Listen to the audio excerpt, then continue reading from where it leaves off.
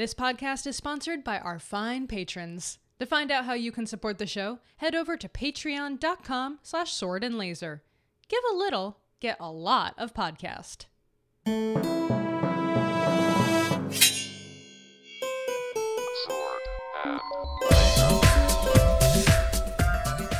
Hey everyone, welcome to the Sword and Laser. I'm Veronica Belmont. And I'm Tom Merritt. Sword and Laser is a book club, but it is so much more. We bring you author interviews, news from the world of science fiction and fantasy, and of course, awesome discussions from fans just like you. And because we're lazy, we keep emphasizing that last part.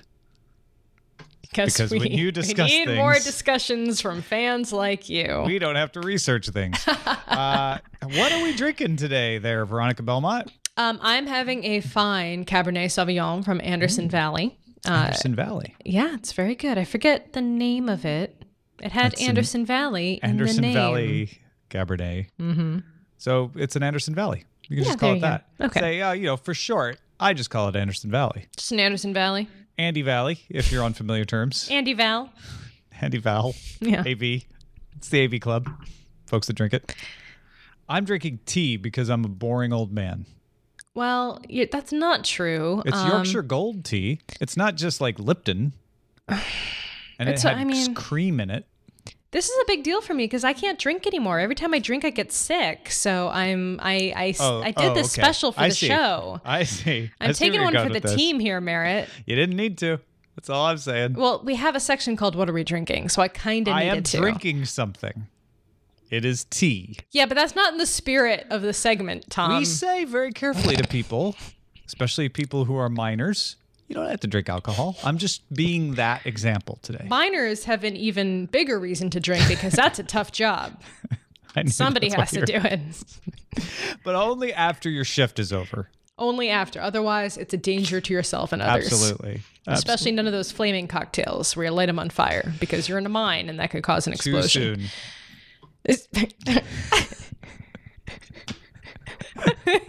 Gotcha. Let's jump into the quick burns. Hey, I don't know if anybody heard about these Hugo Awards. Oh, it's kind of quiet. No big deal. It's finally happened. It's finally over. This year's Hugo Awards are done, and there are some winners. Okay, let's actually talk about the award, right? And then we can talk about the other part of it. Three Body Pop Problem by Cixin Liu, which I still would love to read and was translated by Ken Liu, won Best Novel. And I think from all I've heard, that is a very deserving novel. So congratulations. Yeah, that's a big deal. And Best Novelette went to The Day the World Turned Upside Down by Thomas Old Huvelt. Leah Belt was a translator for that appeared in Lightspeed magazine. Yeah. Best Fan Cast went to Galactic Suburbia Podcast, which is not us. Tom, we weren't nominated, so. Right. Maybe next year. I'm sure in the world of not us, it's a very good podcast. Yes, but other very worthy winners, Orphan Black went for Best Dramatic Presentation. Lightspeed Magazine did win an award for Best Semi-Prozine. Guardians of the Galaxy won Best Dramatic Presentation Long Form.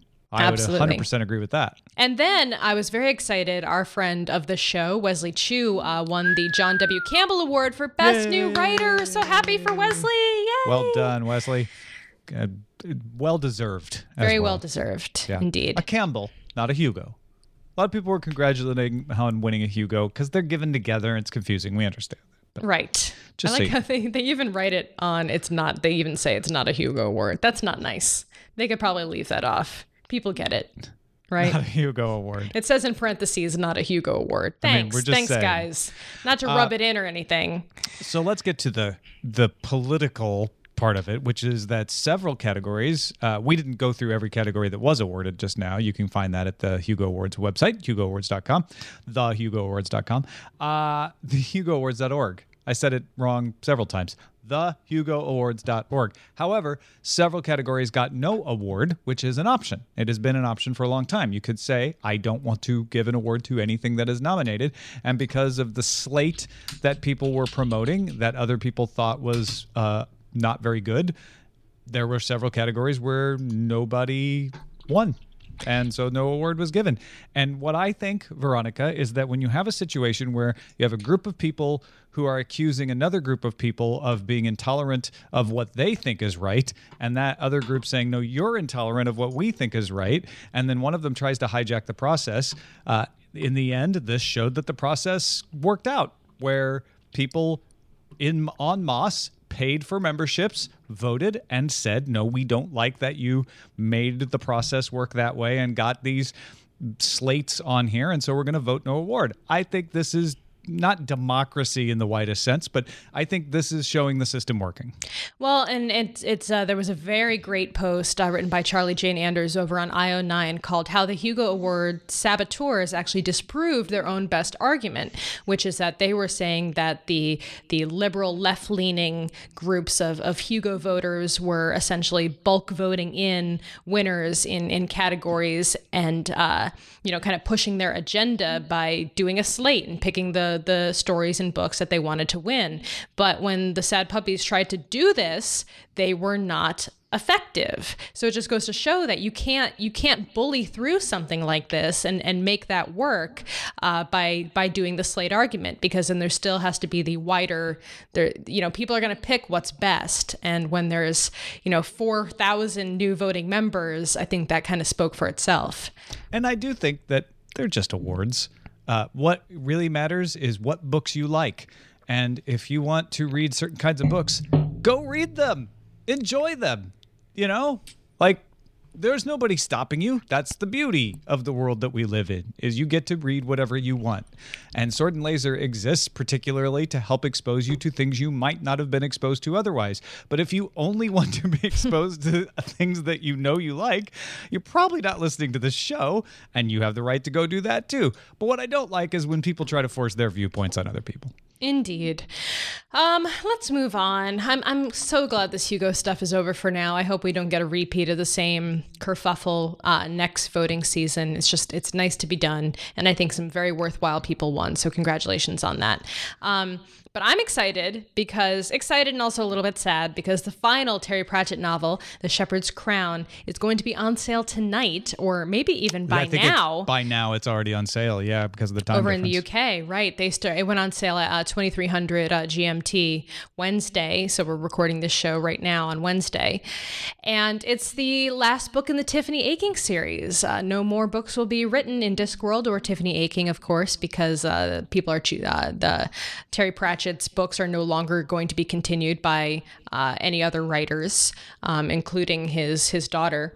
So this is your last chance, your last time you can read a new Terry Pratchett novel, which is sad, but also happy, because I'm excited to read it. Cheers, Terry Pratchett. Thank you for one last novel. Mm-hmm. J.R.R. Tolkien, however, has a new novel out. Interesting. He passed away a lot longer ago than Terry Pratchett. It is the story of Kullervo. It'll be published August 27th in the UK, October 27th in the US.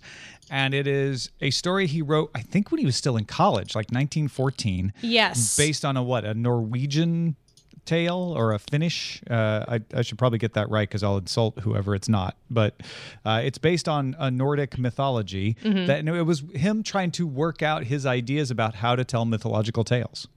Yeah, it's called, did you say the name of it? The story of Finnish. Kullervo? Yeah, the story of Kullervo, based on or inspired by the Finnish epic poetry tradition, particularly the poem Kalevala.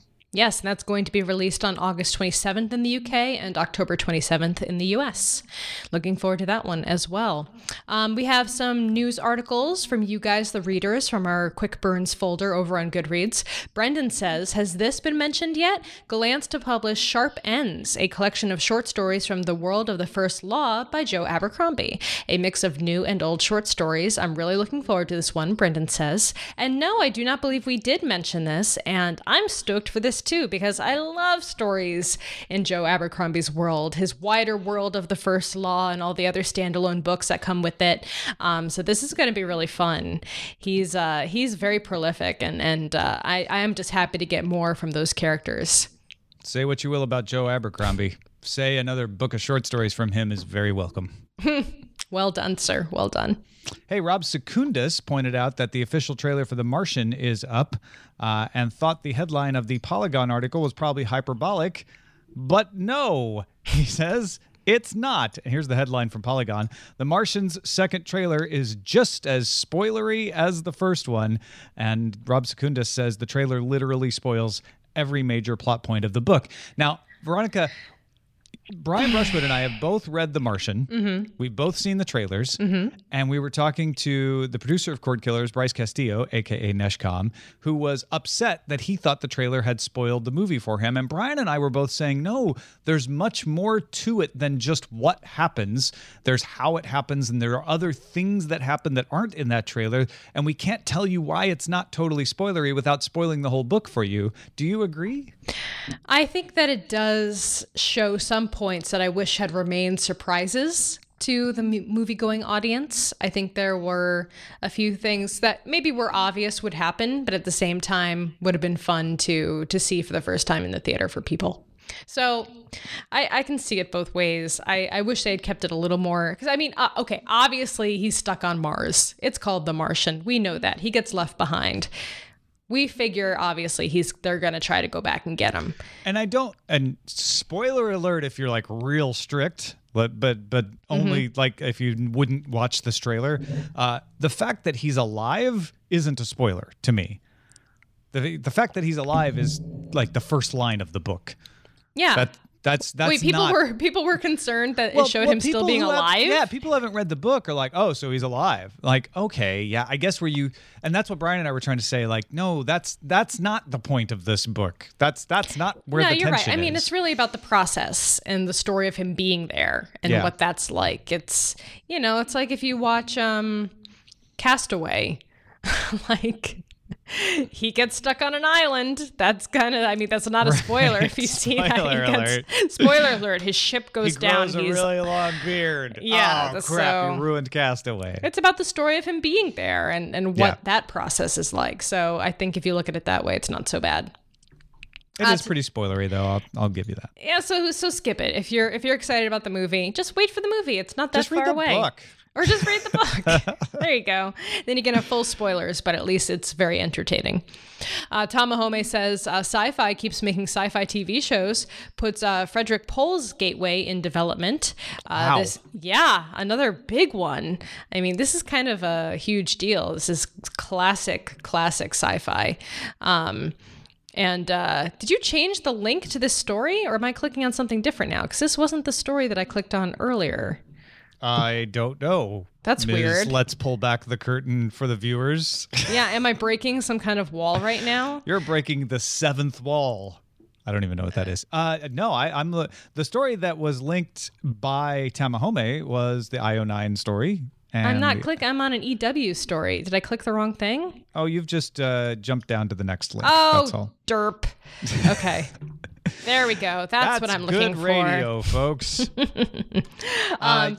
Mean, really, other than like, if you don't know Friedrich Pohl's Gateway, go get to know Friedrich Pohl's Gateway. This actually, reading the story made me think we should pick this as a Sword and Laser pick at some time future. Crossed my mind. But also, wow, sci-fi really pulling out all the stops, trying to make good science fiction.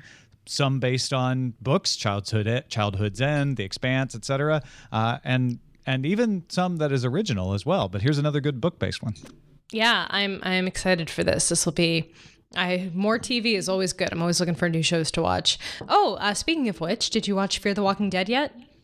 I did. I'm not finished it yet. I've watched about 80% of the episode. I did not experience the first word in the title.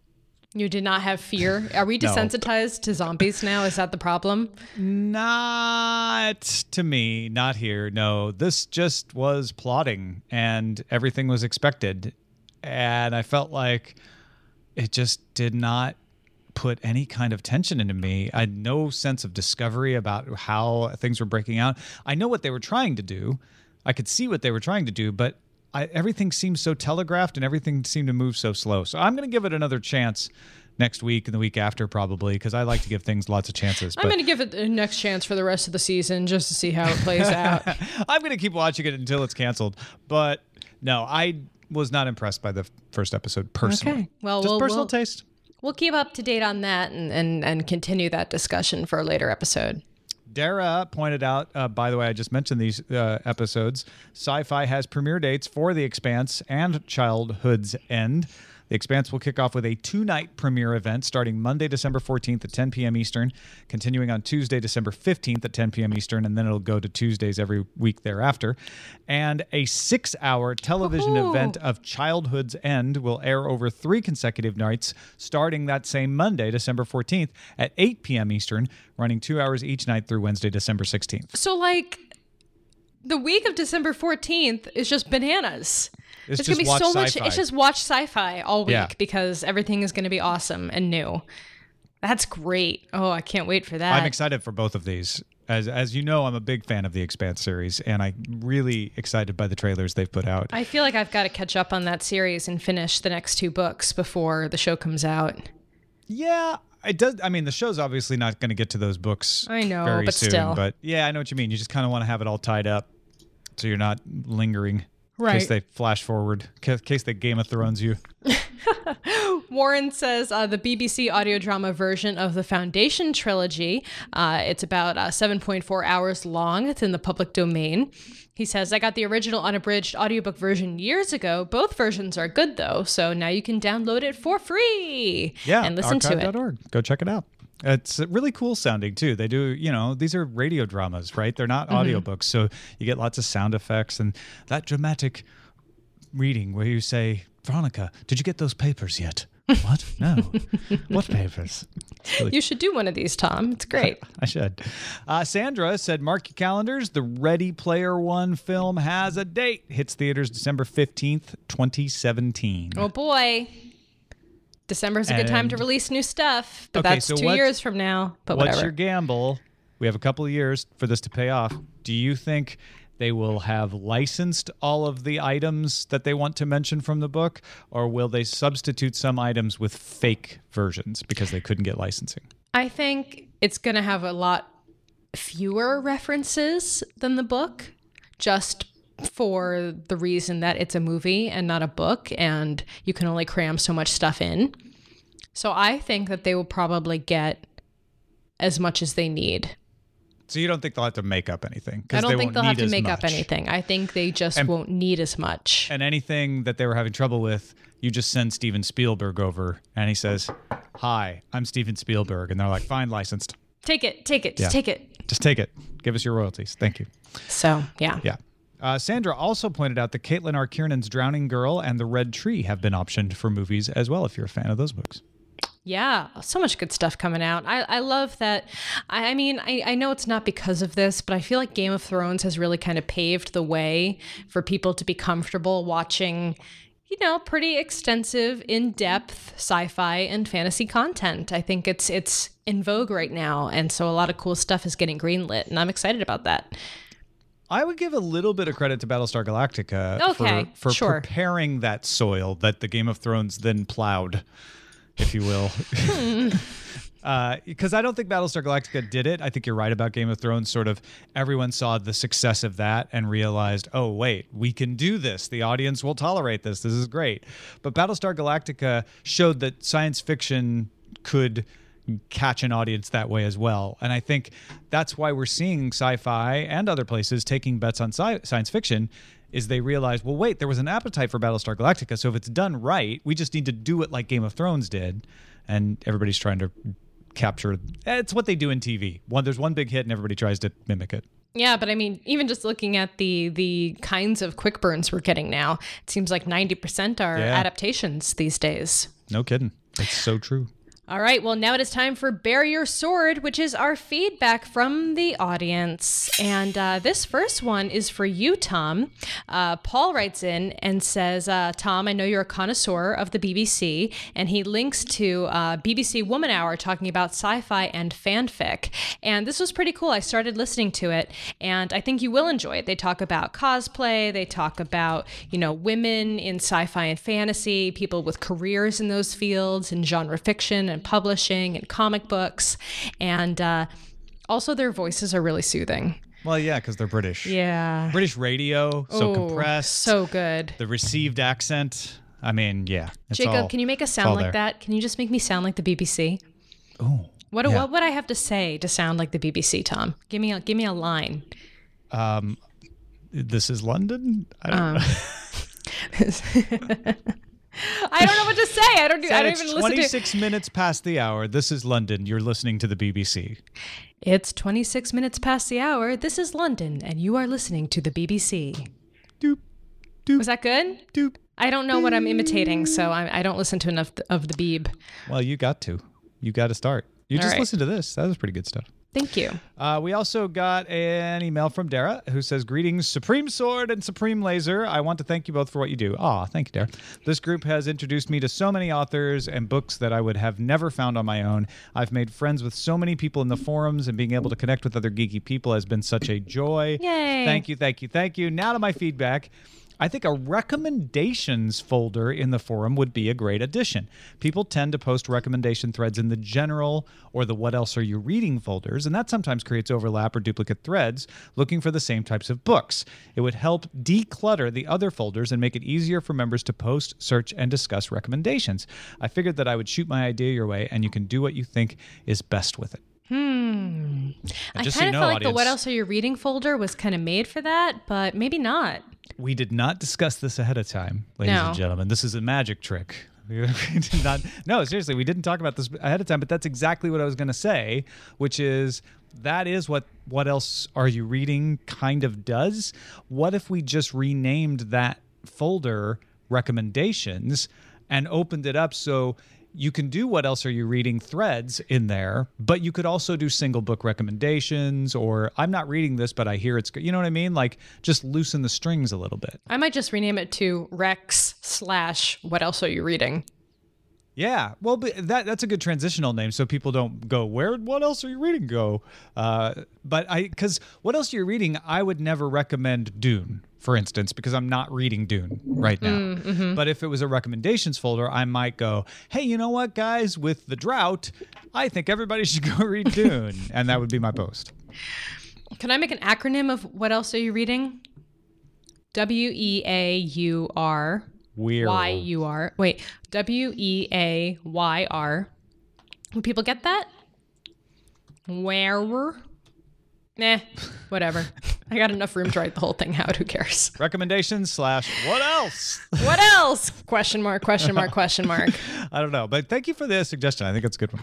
All right, and then this email came a couple weeks ago, and we haven't had a new show recently, so I'm sorry this got kind of pushed to the wayside.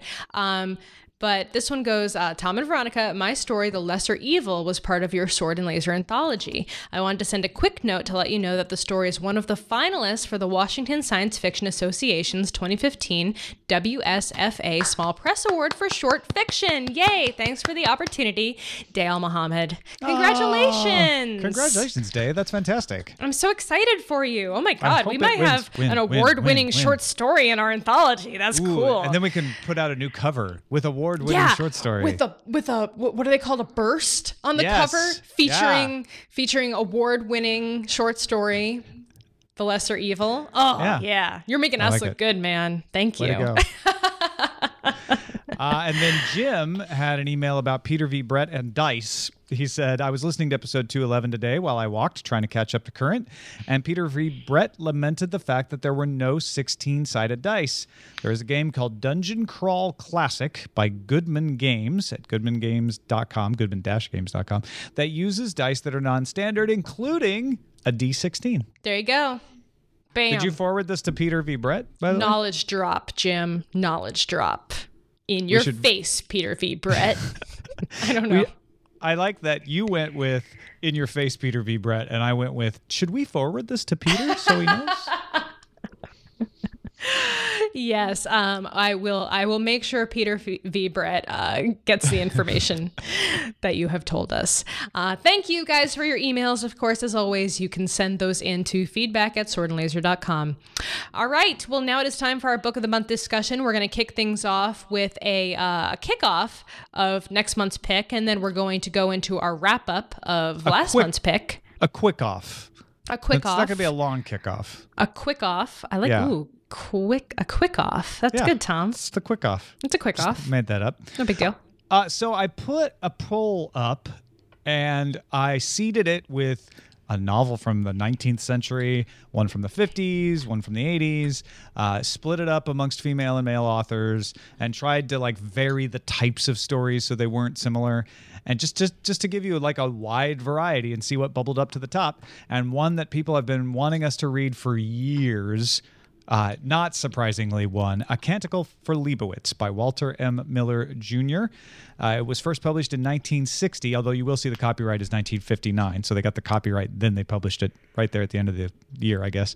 Set in a Catholic monastery in the United States Southwest after a nuclear war. It's based on 3 short stories that were published between April 1955 and February 1957 in the Magazine of Fantasy and Science Fiction. In fact, Miller said he was writing these novellas or novelettes for the magazine and then realized that if he they were sequels to each other, and he was actually making a novel out of them. Mm-hmm. So he put them out as a novel.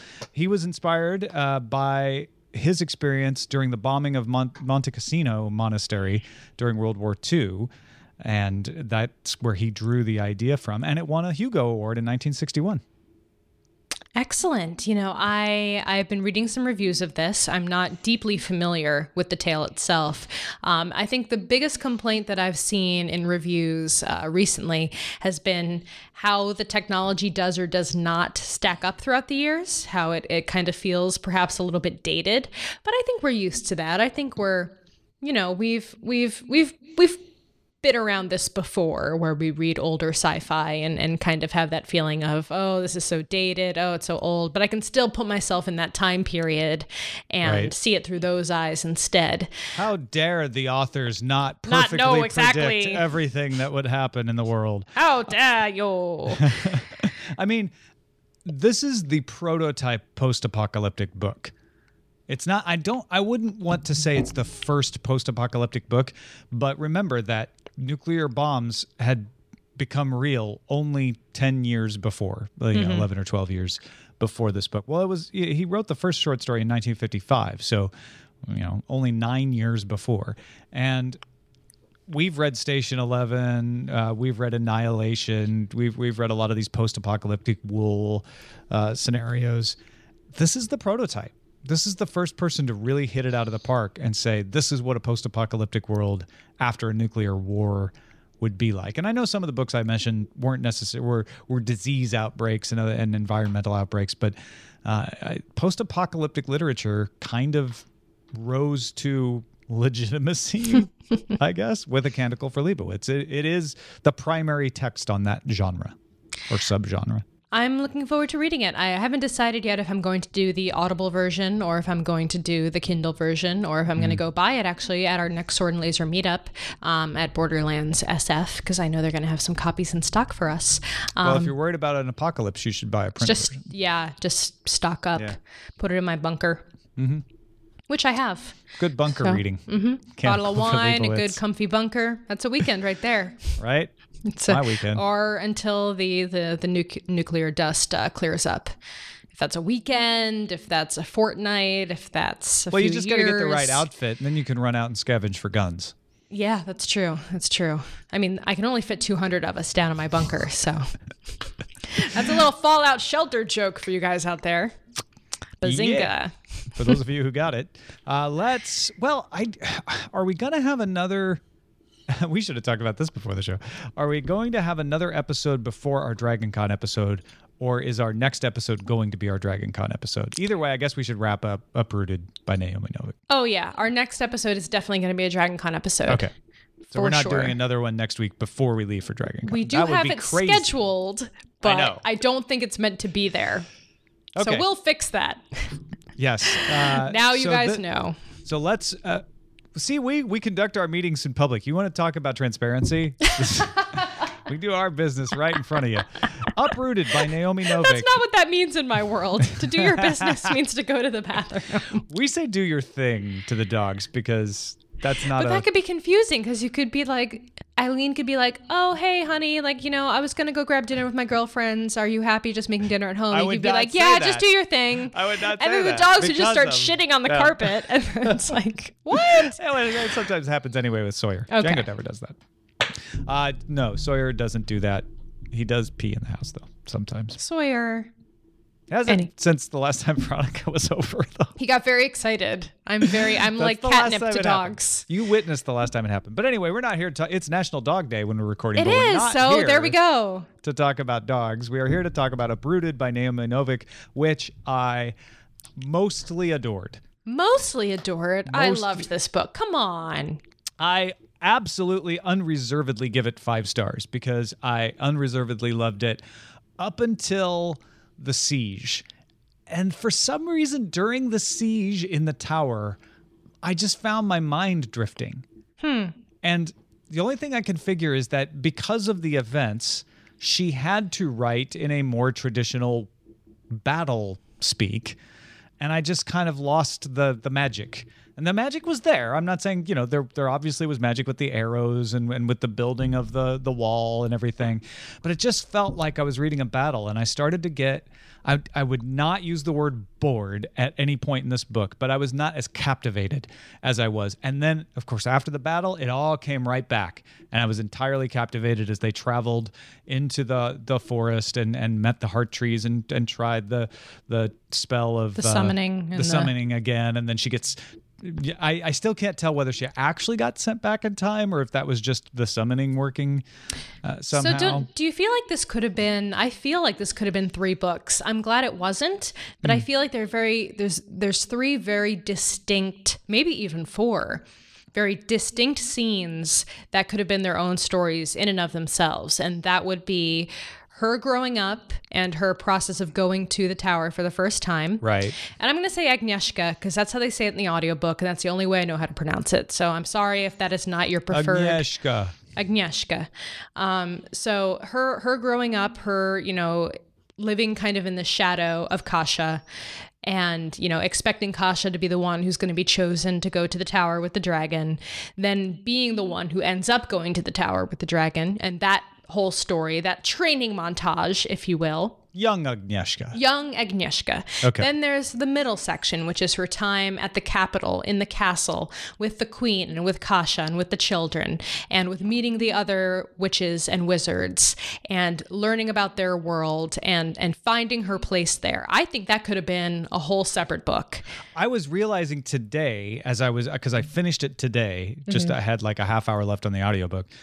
I was realizing that the court part, because at the very end of the book, right, when they sort of talk about, oh, well, he's back at court doing these things. And I was like, oh, right, she was at court and she had that friend. And I was like, yeah, it feels like a whole other book, right? Although I know it was Agnieszka. Exactly. I had that same realization thinking back on the story and being like, wow, that was like a totally different Agnieszka. That was a totally different time in her world. And then we get to the last part, the last story, which is the siege of the tower and her going back into the wood and becoming finally the wood witch that she turned out to be. That was a whole nother tale. I think the whole, it's almost like a prequel, if you think about it. And, I almost wondered, reading the book and thinking about the timeline, if she, in fact, was not her own Baba Yaga. I was thinking that like most of the way through. Did you? I was like looking for clues. Like she wrote these notes for herself from a previous time. That's what I thought was happening. I kept waiting for that to be revealed. And who knows? Maybe there'll be future books. I don't think so, but... And so Baba Yaga is a character from Polish, Russian mythology, that area of mythology. And, she's a lot of different people to Eastern Slavic peoples, and... Baba just means grandmother. It means a lot of different things, but yeah, typically Baba means, an older, wizened woman. But there's a lot of different definitions. If you look on the Wikipedia page for Baba Yaga, it's very extensive and it goes through all the different meanings and all the different versions of her throughout different kinds of folklore, Slavic European folklore. So but I was surprised because I didn't know that. That was something I missed from mythology. I just wasn't aware that was a person. The name sounded familiar to me, but I didn't know how ingrained it was in those mythologies. Yaga, Agnieszka, I'm just saying. That's well. I don't know. I'm still pretty surprised that wasn't the way it turned out. But I guess that's, it's good to be surprised. That would maybe that would have been too obvious. Turn out that way. It just was never revealed. Right. In my mind, it's still that. But she wasn't really there. And Baba Yaga was someone who was supposedly trapped in time. Right. Right? What? Right? Naomi! Is that it? Tell us. What did you think of the dragon? The dragon? Okay. So I had different feelings about the dragon throughout the listening of this book. It kind of bothered me that he was such an asshole to her, and yet she still was like, towards the end, she was like, oh, you. No, he was straight up like calling her dummy, like through the entire book. Like that's kind of like he was kind of like a jerk to her. And it went beyond just the I'm your elder, I know more than you. It was like, oh, you can't do anything right. You're so stupid. You're not good for anything. You can't even make your appearance halfway decent. He was just so. He never spoke nicely to her. You're right. And even in the moments when they were nice, he looked like he was almost like, ugh, I love you, fine, whatever. Maybe that's just very Slavic. I don't know. I guess. What were you going to say? I was just saying that he didn't actually ever do anything bad to her. Everything he actually did, his actions were always it was just words. I mean, he never hurt her. He never. I'm not trying to excuse the words when I say that either. I'm just saying words are hurtful, Tom. Especially with magic, right? Yeah. What is magic? It's made up of words.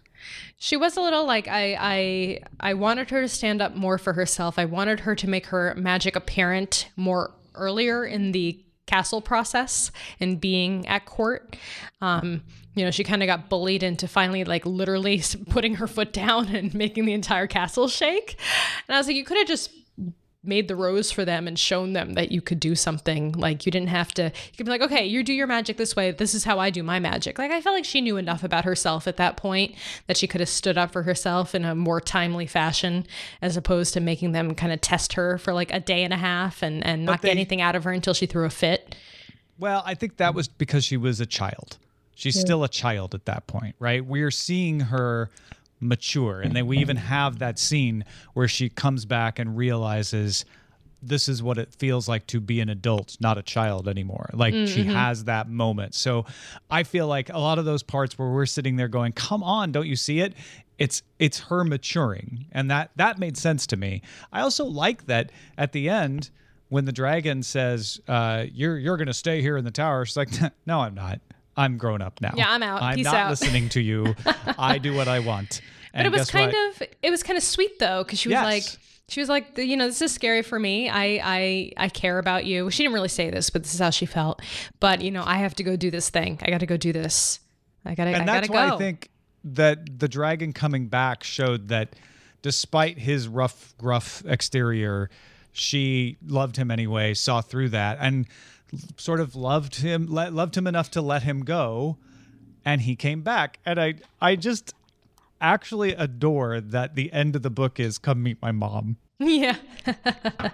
Slate had a great review of this book, and they said specifically about the dragon.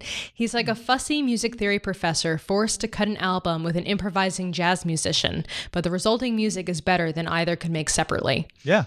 And that's exactly true. And 90% of his frustration throughout the whole training montage, as I like to call it, is him being like, she has this power. I don't know how to get her to use it the way I want her to. He can see that she has innate power, innate ability, mostly. Maybe he doesn't realize the extent of it, but she can't do the things that he has been teaching for 100 years to people, or that the way he learned it himself. And that's frustrating to him. Yeah. She's got a different kind of power. It's jazz. It's perfectly jazz. It's jazz. Yeah. And then we had a great thread in the forums about the book called Manic, Pixie, Dream Witch. This is from Rob Secundus again. And he loved the book, but he wanted to know if Agnieszka was a manic pixie dream witch in her relationship with the dragon. She's a girl that's not like the other girls of the village, always getting dirty, climbing trees. She's not prim and proper. She'll splash in the mud. What's more, she just can't wrap her mind around the dragon's academic intellectual magic. But that's a good thing, because her free-spirited magic breaks through his limitations and shows him a world of magic he'd never expected to reach before.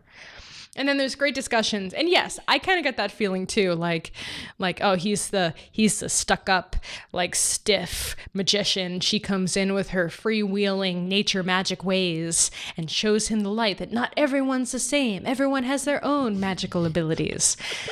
Tom and I are in video chat right now, and he's just watching me like wave my hands, doing my imitation of my Manic Pixie Dream Witch. But then other people say that the whole idea of this is coming from the film trope of Manic Pixie Dream Girl, which is kind of epitomized by Zooey Deschanel in everything. In life. In life. But usually it's used as a tool to loosen up the main male character and make him discover his true self, kind of opening his eyes to another way of living. But I don't think that's true in this case. And I think a lot of the other people in the forums agreed that she's not a device to further his story. She's her own story. This is just who she is. She might be a little bit Manic Pixie-ish, but it's not the dragon's ideal, right? It's not because the dragon wanted a Manic Pixie Dream Girl. And that's usually how that trope plays out, right? Is you've got the guy who's like, why can't I find a girl who's not like the other girls? Then poof, Manic Pixie Dream Girl shows up and everything's great. And that's 500 Days of Summer. I think I wanted this one thing, but suddenly I've discovered this whole other thing. That's amazing. She changed my world. And that's not what happens with the dragon and her. And then we listened to the Shins. It was great. Rob Secundus points that out. He's like, really, that romance is on the back burner for most of this book, and so I think that just points out that it's not as much of a problem as maybe he is fearing. Ooh, and speaking of romance, there's some steamy scenes in this book, let me tell you. And this was also the pick this month for Vaginal Fantasy. Now I know why. And Tom is going to be on Vaginal Fantasy this month. That episode is going to be on the 1st of September. Very excited. And we're going to be discussing more of the romantical elements of the book, which we've kind of glossed over here a little bit, but they were there. Well, we have to leave it for your show, your other book club show. My other book club show, that's right. You can massively embarrass me. Yay! It's going to be so fun. It's my favorite. Yes, it's going to be fun. Yes.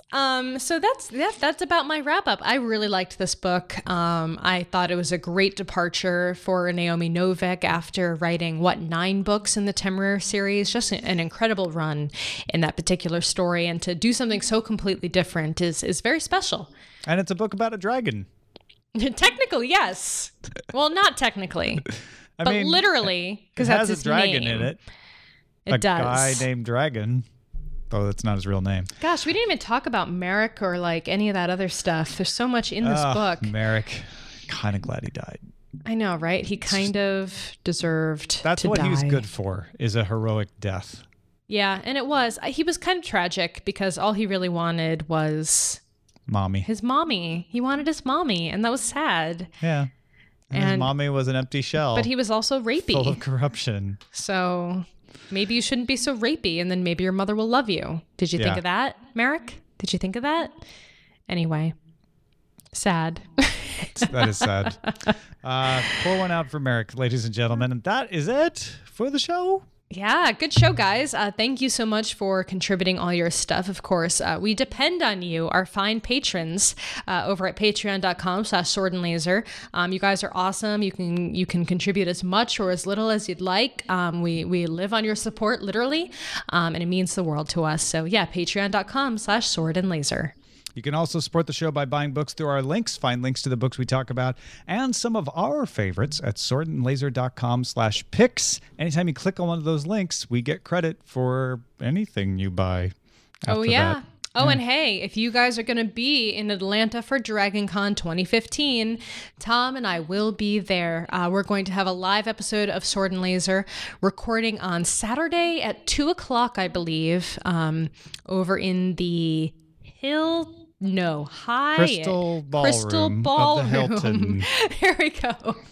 I'm used to being in that other space, and now we're in the Crystal Ballroom. We've been there for the last 2 years, so that makes sense.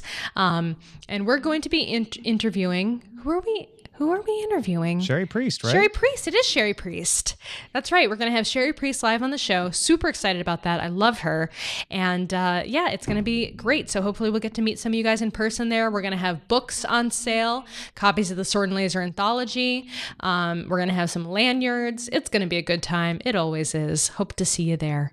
Absolutely be there at the Crystal Ballroom at 2:30 p.m. 2:30. Or, come Line up early at and 2, hang out though. with us in the lobby. Whatever. We'll have a snack. It'll be fun.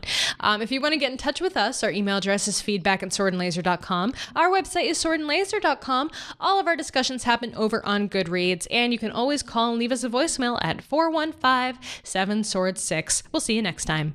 Bye.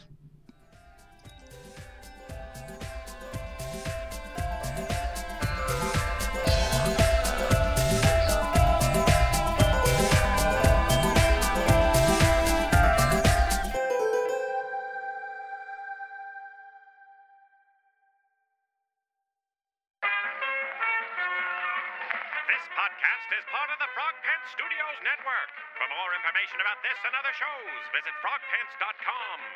Audio programs so good, it's like you're there.